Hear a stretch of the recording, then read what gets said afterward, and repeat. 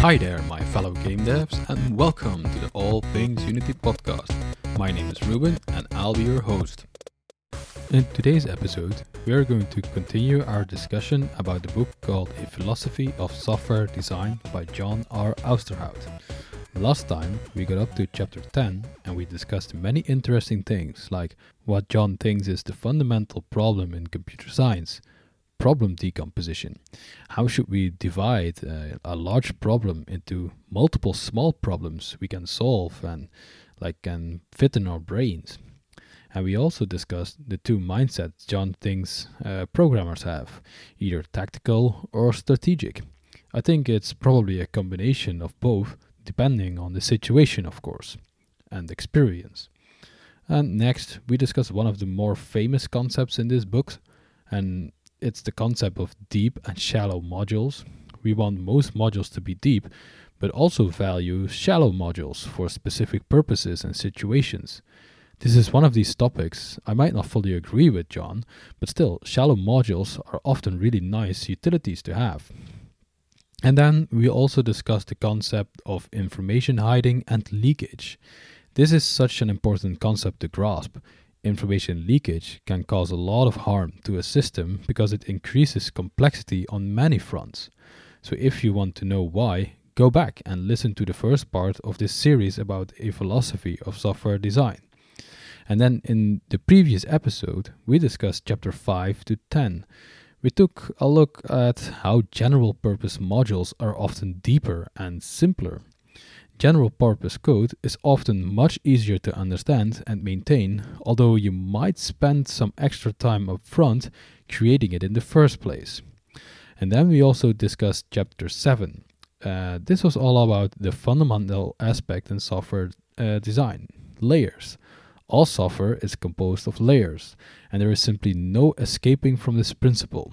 We build layer upon layer of abstraction to reduce the cognitive load of things. And next, we also talked about chapter 8, pulling complexity downwards. And in this chapter, we discussed to always try to keep complexities within certain bounds. Try to encapsulate and hide complexities, and don't bother callers of your code with such matters. And in chapter 9 is about better together or better apart. When does it make sense to combine classes and put things together? Or when would it be better to separate concepts? These are important questions to ask, and again, also fundamental to software. We discussed this in the previous episode, so go back and have a listen if you haven't. And the last chapter we took a look at in the previous episode was all about defining errors out of existence. As I said before, this is one of these principles, like deep and shallow modules, where this book gets its popularity from. This is such a cool concept that will make sense to all developers no matter the level of experience. And if this chapter does not make sense to you, I encourage you to go listen to the previous episode, or better yet, read the chapter of the entire book for yourself for that matter. And in today's episode, we are going to cover chapter 11, 12, and the first part of chapter 13. We are going to dive into a chapter called Design It Twice, which is a really cool concept. Professor Ousterhout explains you can find trade-offs in multiple designs you made and pick the best one, or combine them to make your grand design. And your first design is rarely the best one you can come up with. And it's a cool concept, and we are going to dive into it in this episode. And after that, we are going to dive into chapter 12, which is all about why people do not write comments and the excuses they have. This highly contradicts the practices in clean code, and I would like to point out a little warning here that I might seem a bit pessimistic while talking about this, since I do not agree with a couple of things Professor Ousterhout says. But in the end of the episodes, we will find some middle ground where I think we can all agree. And if not, please let me know what you think. And the last chapter we will start to cover in today's episode is chapter 13.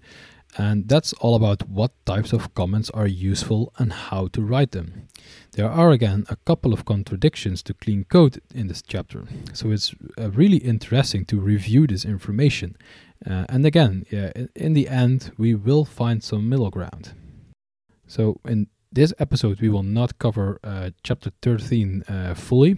We will only start the discussion about chapter 13, and we will continue our discussion about it in the next episode. So be sure to listen to the next one as well. But alright, I think we should quickly start off with the first chapter of this episode, which is chapter 11, Design It Twice. And well, I think the title of the chapter already spoils what it's about. John says that designing software is hard, and thus it is unlikely that you will have the best design at your very first try or iteration. He says you will end up with a much better design if you design it twice, or even more. Try to pick approaches that are radically different from each other, since you'll learn more that way. He even says that when you already have a perfectly reasonable approach, try to take another one that no matter how bad it might seem in the first place. It might be really helpful to consider both designs' strong and weak points, thus you can compare them and maybe end up with something in between. And I personally think this is such a great idea. How many times have you designed some system, implemented it immediately, and then found out it wasn't really the best approach? It certainly happened to me before. I've been in situations where everything was just thrown away since the first approach was not correct. But that also had to do with incomplete requirements as well. But I still think that if I would have designed it multiple times, I may have gotten a better solution the first time I implemented it. I won't bore you with the details of the feature, so let's continue with the book. And Professor Austerhaus said that once you have compared alternatives, you are in a better position to identify the best design. He also says that maybe none of those alternatives might be the best choice, and you find out, when you combine the two, you will end up with something that is really good. This is exactly what I described just a second ago. He's totally right. And he then continues saying that the design it twice approach can be applied in all levels in a system. So for some class or module, your first design is interface. And when you have made a choice for the interface, you design the implementation. And John says when you design an implementation, most of the time the main goals are to focus on simplicity and performance. But it's also very helpful to explore multiple designs at higher levels of abstraction, like when you need to decompose your system into components. And it's always easier to compare approaches when you have a few alternatives, so you might want to design something more than twice. And then he says something that I think might be a bit overreaching, and I'll quote Professor Austerhaus directly. He says that, and I quote, "Designing it twice does not need to take a lot of extra time. For a smaller module such as a class, you may not need more than an hour or two to consider alternatives. This is a small amount of time compared to the days or weeks you spend on implementing the class." And I mean, taking just an hour or two for designing just a single class and then spending days or weeks just implementing this one class? Wow, isn't that a bit much? I've never taken such a long time to let alone design a class's interface and taken weeks to implement just a single class. I think we have found a really large contrast to clean code here. And in one of his lectures, John also says that he doesn't really care how large a class is, as long as its interface is simple and clear. And I'll put that talk into the show notes, by the way. And on the other hand, Uncle Bob wants you to write really small classes that adhere to the single responsibility principle. And with such classes, you won't spend such a long time on design and implementation. And I personally agree more with Uncle Bob here. I would rather design a system from smaller classes than just a couple of really large ones. You can make these classes internal or protected to your consumers, and so they won't be able to see them. So you hide all these small classes behind a simple interface, which is implemented in some public class. But I think John will also agree with this. And I also think that this is what he meant by that quote. I can't imagine he wants you to create like a 5,000 line long class. I suspect he wants you to break them up as well and hide their implementation. This would mean you could indeed spend a couple of hours on designing some class, but in that case I would call it a component or module, since it will hide all these internal classes inside its namespace. And then you can spend days or even weeks on implementing that component. But then again, he mentions that for larger modules, you might spend even more time on designing it. Here, the value of design it twice will really show its value. Since the impact of the size of modules is higher, you really need to think things through properly before you start implementing. And then he has something pretty funny, and I'll simply quote him. I have noticed that the design it twice principle is sometimes hard for really smart people to embrace. When they are growing up, smart people discover that their first quick idea about any problem is sufficient for a good grade. There is no need to consider a second or third possibility. This makes it easy to develop bad work habits. However, as these people get older, they get promoted into environments with harder and harder problems. And eventually, everyone reaches a point where your first idea is no longer good enough. If you want to get really, really great results, you have to consider a second possibility or perhaps a third, no matter how smart you are. End quote. And I mean, isn't that funny? He's so right. When designing a large system, your first idea is probably not the best one. You shouldn't go with your first try. The design it twice approach will not just improve the quality of your design, but also your skills to design a software system. The process of creating and comparing multiple designs will teach you about the factors that made the design better or worse. And over time, this will make it easier for you to rule out bad designs and hone in on the really great ones.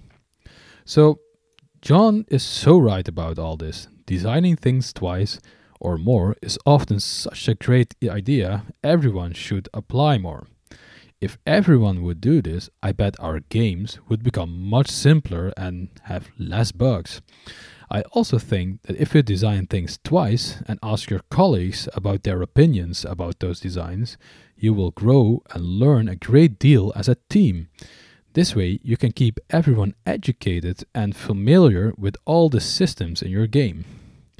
But alright, that's it for chapter 11, Design It Twice. What do you think about this practice? Do you like it? And have you applied it yourself before? And what do you think about spending hours upon hours of designing an implementation of just a single class? Let me know in the comments or send me an email at podcast@allthingsunity.com. And so let's continue with chapter 12, which is going to be interesting. And chapter 12 is called Why Write Comments? The 4 excuses, and it highly contrasts or contradicts the advice given in clean code. I personally, hate comments in code. There, I said it. I feel most comments are just clutter and agree with Uncle Bob on his statements that comments are a failure of expressing ourselves through code. But then again, in the Clean Code episode about comments, we also discussed the comments that are generally good or acceptable to have in code. Like for example, these massive legal comments at the top of your file, which we simply need for legal reasons. Or comments that describe how regular expression works. Since no sensible human can really read or understand regex after a week that you wrote the damn thing. Or comments that serve as documentation generation purposes. So let's see what Professor Austerhout says about comments. And he starts off by saying that in-code documentation plays a crucial role in software design, and that comments are essential to help developers understand this system to work efficiently. He even goes as far as saying that in-code documentation as comments plays such an important role that without them, you cannot hide complexity. The process of writing comments, if done correctly, will improve the system's design. And damn, I simply cannot disagree more than I already do. I'm on a totally different planet here. I disagree with Professor Austerhout because, as Uncle Bob says, comments often lie and spread misinformation. They can be useful, but they really need to be maintained properly, and often they will not, since we as programmers write code, not comments or documentation. I will even dare to say that over like 90% of programmers despise the act of writing documentation. And I, however, do agree with John when he says that good software design loses much of its value when it's poorly documented. This is totally true, but I think we have far better and more modern means of documentation, like wikis, for example. Like we at work use Atlassian Confluence, where all the technical designs, decisions, UML diagrams, and everything can be found. Everything is documented there, and thus we do not use the comments for these purposes. And then also, I would like to point out that the unit and integration tests are used as documentation as well. So given a piece of code, there are unit tests that document how it ought to work. This is the best technical documentation there is, in my opinion, because tests can never ever be out of sync with the system, and they are so formal that they can execute and produce some results. So no comments for me, please. And John says that many developers think that comments are a waste of time, yet others see value in comments but do not know how to write them or never get around to actually writing them. And trust me, this just sounds as developers needing to write documentation. Why would you write such documentation and comments in source code files? I think this is such a weird practice. Why would you write such documentation in the source code? What do you think about this? Please let me know if you like. And then John says that the remainder of this chapter will describe the 4 excuses why developers don't write comments. And then in chapter 13, he will dive a little bit deeper into this subject and teach you how to actually write good comments. So let's dive into these 4 excuses and then continue with chapter 13 to see what he says about it. So the 4 excuses not to write comments are, and I quote, 1. Good code is self-documenting. 2. I don't have time to write comments. 3. Comments get out of date and become misleading. And 4. The comments I have seen are worthless, so why bother? Right, those are 4 reasons that really sound like something I would say myself. It's exactly what I've been ranting about these past couple of minutes. So let's explore what he has to say about it, and let's start with the first one. Good code is self-documenting. And he says that some people believe that if code is written well, it is obvious that no comments are needed. He says this is a myth and simply not true. And he admits you can do a lot of things to improve the understandability of your code, like choosing good names for variables, functions, and classes. And I agree. I think Uncle Bob would agree as well. But then he says something I oppose greatly, and I'll quote Professor Austerhout directly, since I do not want to translate it wrong. And he says, and I quote, "There is still a significant amount of design information that can't be represented in code. For example, only a small part of a class's interface, such as its signature of its methods, can be specified formally in the code. The informal aspect of an interface, such as high-level design descriptions of what the module does or meaning of its results, can only be described in comments." And I mean, I disagree heavily here. Has he ever considered domain-driven design, where you design your domain language and objects together with subject matter experts and your team? This way you can describe these informal parts perfectly, like method calls and also their result objects. You don't need comments for this. I think it would be really horrible to describe all of this in comments. And he then says that sometimes you need to describe the rationale for a specific implementation in comments. And yeah, I somewhat agree with him here. This is also something Uncle Bob would find acceptable. However, writing this in comments is no excuse for actual proper documentation in some place it actually belongs. I know most of us will hate writing documentation, but if there are such things of such importance, then you want to write a comment about it. You can also document your rationale for the specific implementation somewhere else. You might as well just document it in your technical design or your game design document. And he also says that you should document why and when and under which circumstances you can call a specific method. And I think you can also avoid this if you have your domain model set up correctly. But I also agree with him, and I've done this myself too. I sometimes add summaries to properties or methods and classes when I think the comment would be valuable. But I find that these cases are really, really rare. And he then continues on by saying that many developers think people should read the method body if they want to know what it does, and thus methods are very short and everything is abstracted out. And thus you end up with many little functions that are really shallow.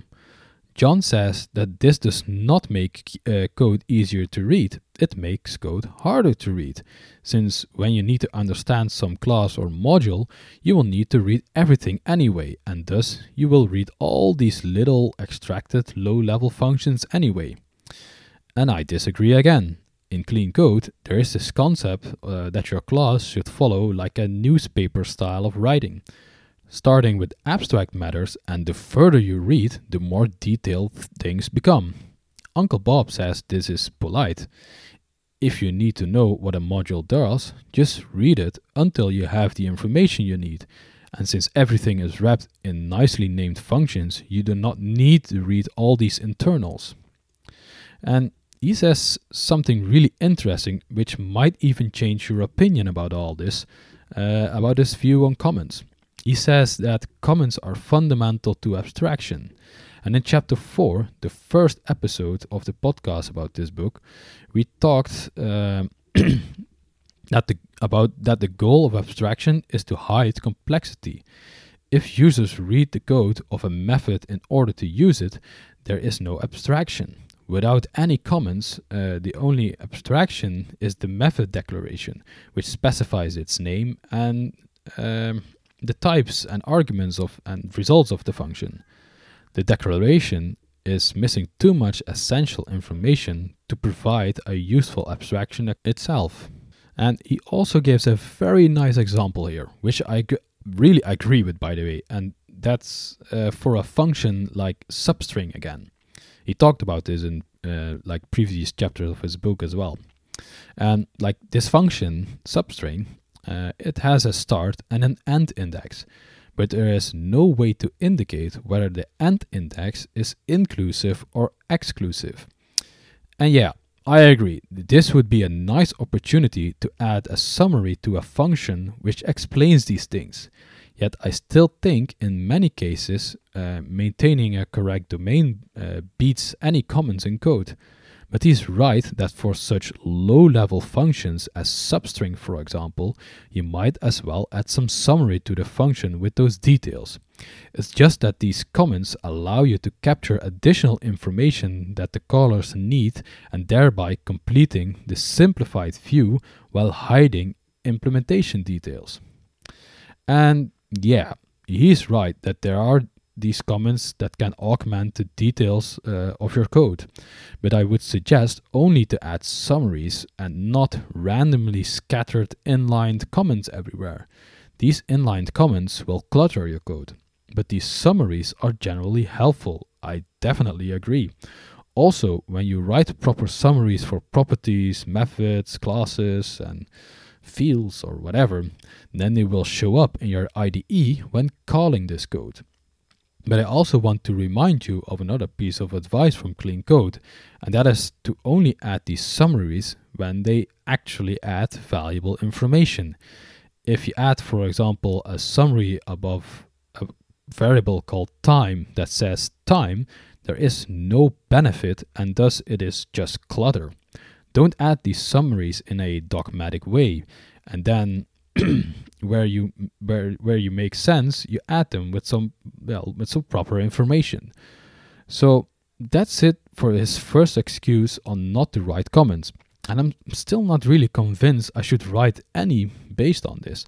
I do agree that summaries can help in some situations, but I would not call a summary a comment. To me, a comment is some random inline or block comment that describes some code. But to John, it seems that comments serve as the main source of documentation, which I think is not a great idea. But alright, I hope I wasn't all this negative. So yeah, let's continue with the next excuse, okay? But before we do that, let's set some things straight before we continue with the next excuse not to write comments. I think I may have been overreacting a little bit, and I want to make the differentiation between comments and what we call summaries in a C# context. Summaries are comments too in some sense, but they will also show up in your IDE through IntelliSense, and are also used when generating documentation with something like Doxygen. Straight up comments, on the other hand, are in my opinion these random inline or block comments that are just there. They do not show up through IntelliSense, and also won't appear when generating documentation. So summaries are kinds of comments I would say are good, and they are exactly what Professor Austerhaus has been describing till now, I think. However, the other random comments I would say are just clutter and totally unnecessary. So I guess we found some middle ground here. What do you think about this? Please let me know. Maybe I'm just being picky. But yeah, let's continue with the book. And next up is the excuse, I don't have time to write comments. And John says it's tempting to prioritize comments lower than development tasks. And I agree. I definitely prefer developing features over writing documentation that is read like once a year, or when you need like new recruits that join the dark side. But on the other hand, we have technical designs with rationale and discussions and even artwork in our Confluence pages, which is really, really helpful. I just don't see why you would add all this in your source files, which I feel like John keeps hinting at, although that's probably not what he wants you to do. As I said before, it feels like John wants that comments should be your main source of documentation. Professor Austerhaus says that often developing new features are prioritized over documentation about existing features. And since most software or game projects are under immense pressure to get things done on time, documentation is often like a side task that never gets done. And yeah, I agree, this is often the case. You should make time for documentation, or else you will end up without it. He says that this is part of the strategic mind and an investment mindset. If you want to keep a good software structure, which will allow you to work efficiently over the long term, you really need this documentation. And again, I totally agree. I just don't agree with the fact that John wants you to write all this in comments and not use proper documentation elsewhere. He says you should probably spend like 10% of your time writing comments. And then he says something interesting, which I will quote. Many of the most important comments are those related to abstractions, such as top-level documentation for classes and methods, end quote. And I agree, but these comments ought to be summaries which pop up in your IDE with IntelliSense. If the comments do not pop up while writing code, they are not really as useful as John might think they are. You might never read them if they don't pop up. Then, the next excuse not to write comments is comments get out of date and become misleading. And I feel like this is coming straight from clean code. This is one of the most important side effects of comments as described in clean code. Uncle Bob says that comments are not maintained well and thus get out of date, and they spread lies about the code and mislead the reader of the code. And Professor Austerhaus says he will get back to this subject in a later chapter, chapter 16. Comments do sometimes get out of sync with the code, but that does not have to be a major problem. It should not take that much time to maintain these comments. He also says that code reviews are a means of detecting and fixing stale comments. Yeah, I agree. I've seen many times that during code review for pull requests, comments are pointed out. Most of the time, we delete them since we don't want them in the code anyway, since they are old and wrong anyway. But I still agree that code reviews are a nice way to control and detect old comments and point out that they should be updated or deleted. And the last excuse not to write comments is, all the comments I have seen are worthless. And yup, this is something I would agree on. Just because most comments are simply a duplicate of the code, yet describe the natural language instead of a formal language, like code. So I prefer reading the code instead of the comments, since the code cannot lie, but the comment can, and thus most comments are worthless. Professor Outside does not give much advice to this specific excuse. He just says that it's not hard to write proper documentation, and he will teach you about it in the upcoming chapters. So we'll see what he has to say about this in future chapters. He then finishes this chapter off with some comments about the benefits of well-written comments. And I have a feeling I will agree with most of what he is going to say. He starts off by saying that he hopes he changed the reader's mind, so ours, that comments are a good thing. And yeah, he changed my mind, but only if he means summaries instead of these random comments scattered through the source code. As I said before, summaries in C# serve a specific documentation purpose, so if he means those, I will fully agree with him. But he says, and I quote, "The overall idea behind comments is to capture information that was in the mind of the designer but couldn't be represented in the code." End quote. And again, I'm not so sure. I know what he means, but still, I think that technical designs and UML diagrams, etc., serve this purpose as well, and they are not managed within the source code. He even says the following, and I quote again, "Without documentation, future developers will have to derive or guess at the developer's original knowledge. This will take additional time, and there is a risk of bugs if the new developer misunderstands the original developer's intentions. Comments are valuable even when the original designer is the one making the changes. If it has been more than a few weeks since you last worked on a piece of code, you will have forgotten many of the details of the original design." End quote. So I agree that summaries would serve a nice purpose while developing. But I just think that all of this high-level documentation, design decisions, and other important decision-making should be documented elsewhere than in comments. This is why we have products like wikis or Confluence, for example. And he then refers back to chapter 2, where he describes how complexity can manifest itself in software systems. There are 3, remember? There was change amplification. A seemingly simple change requires code modifications in many places. There's 2, cognitive load. In order to make a change, the developer must accumulate a large amount of information. And 3, unknown unknowns. It is unclear to make a change and what code needs to be modified.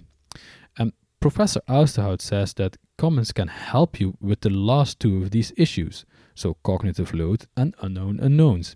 He says that documentation can reduce the cognitive load by providing developers with the information they need to make changes, and by making it easy for developers to ignore information that is irrelevant.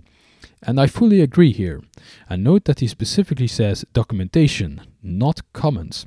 So I agree. Documentation will reduce the cognitive load for developers. I just think that this documentation is often found in other places than massive comment blocks. And I suppose John would agree with me, and I think Uncle Bob would as well. And he also says that, and I quote, "Documentation can also reduce the unknown unknowns by clarifying the structure of the system, so that it is clear what information and code is relevant for any given change." And I agree again, especially because he says documentation can do this and not comments specifically. So that's it for chapter 11. Why we write comments and the 4 excuses. I've been ranting a lot about this chapter, and I hope you understand my opinion. I think that comments that are written as summaries have a place in code. They can provide meaningful information and serve as documentation. But I just don't think you should abuse these summaries and only document things this way. I think documentation in wikis or things like Atlassian Confluence make much more sense than writing it all down in comments, since comments are only available to developers through source code. But you want this kind of documentation also to be available to other stakeholders as well. You don't want some like game producer or even a CTO having to clone the Git repo and view the documentation in there. But yeah, I do agree with Professor Austerhout that proper summaries are often a good practice. So let's see what he has to say in chapter 13. And the title of the chapter is Comments Should Describe Things That Aren't Obvious from the Code. And well, this immediately triggers me. I feel like good code is self-describing, and when writing lots of comments is, as Uncle Bob says, a failure to express ourselves in code. But I think we have to assume from now on that with comments, John means summaries in a C# context. And if so, I agree. So let's from now on assume that he means summaries instead of comments, because then I think the upcoming chapters make much more sense, and I don't have to feel that I disagree as much. So, as the title of the chapter implies, comments should describe things that aren't obvious from the code. And I think the example he gave with the substring implementation is a very nice one. It's about the indexes being inclusive or exclusive to the algorithm. And I think if you have used some random number generators like system.random or unityengine.random, you have ran into the issue where you thought the limit was inclusive or exclusive. Summaries would serve as proper documentation here to provide the caller of the code with this information through IntelliSense. Because it will be picked up and be shown in your IDE. And John says that often low-level details are not so obvious. And I agree. High-level concepts are easy to describe when you follow like domain-driven design concepts. But low-level implementation details might require some extra documentation that may be written as summaries straight in the source code. So yeah, John is totally right. He also says that these comments can lift the level of abstraction because if the comment is good, you don't need to read the code. And yeah, I agree again. When you write proper informative summaries about functions, you do not need to read the implementation. I do, however, still think that the function name should also reflect properly what the implementation is doing. But as with the substring example, for example, sometimes it's really nice to add just a little bit of metadata about what the function does. This also makes it easier for a developer to discover what the function does and thus reduce the cognitive load. And he then says something really interesting, and I quote, "Developers should be able to understand the abstraction provided by a module without reading any code other than the external visible declarations," end quote. And this implies that developers ought to provide summaries for public APIs, which makes perfect sense, by the way. And I think the perfect example of this would be like the Open API specifications for documenting like web endpoints. I think if you have ever needed to like implement some web API, you probably know Swagger. It's this really nice visual and even functional web documentation format. And Professor Austerhout says that he will teach you to write good comments in this upcoming chapter. So let's dive in and find out what advice that is. And his first piece of advice is to pick conventions so that all your comments are of the same format and everyone knows how to write them.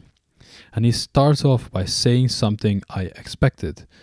I could not remember this anymore, but now it all makes sense. And he actually says this, and I quote, "If you are programming in a language, for example, there exists a document compilation tool, such as Javadoc for Java, or Doxygen for C++, or Godoc for Go."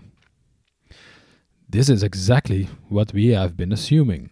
We assume that John meant summaries when he was talking about comments, and now he says it himself. So just to make things clear, summaries are these comment blocks in C# with 3 front slashes, which say summary in sort of XML tags. You can provide like meaningful information or comments in between the opening and closing tags.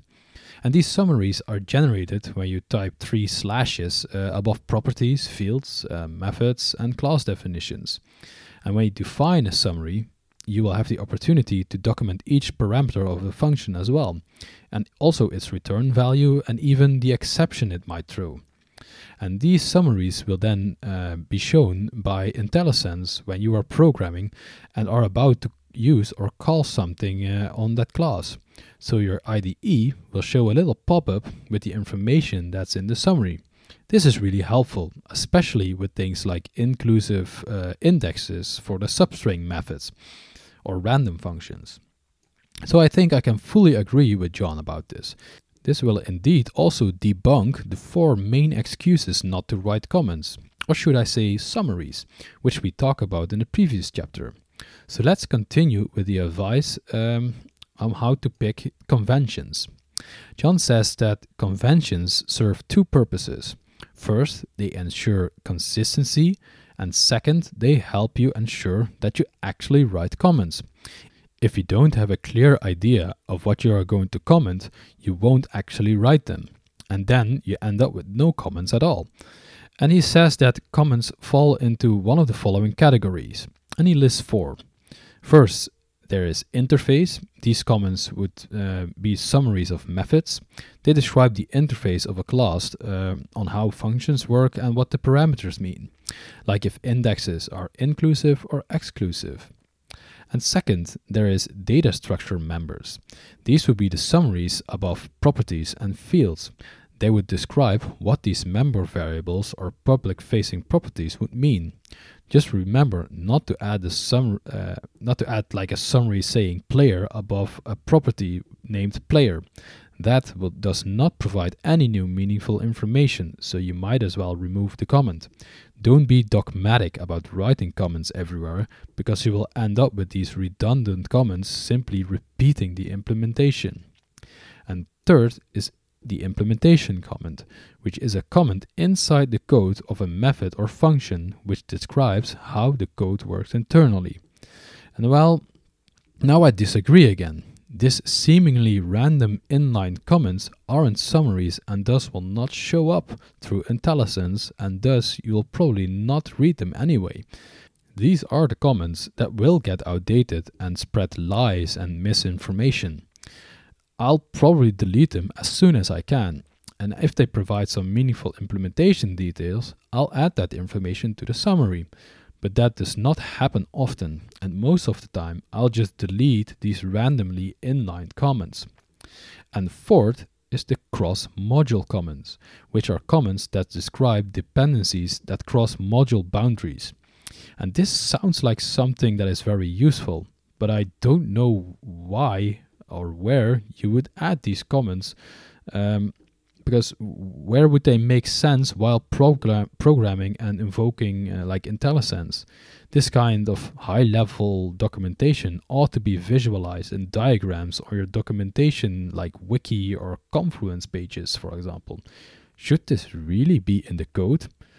I don't think so, if you ask me.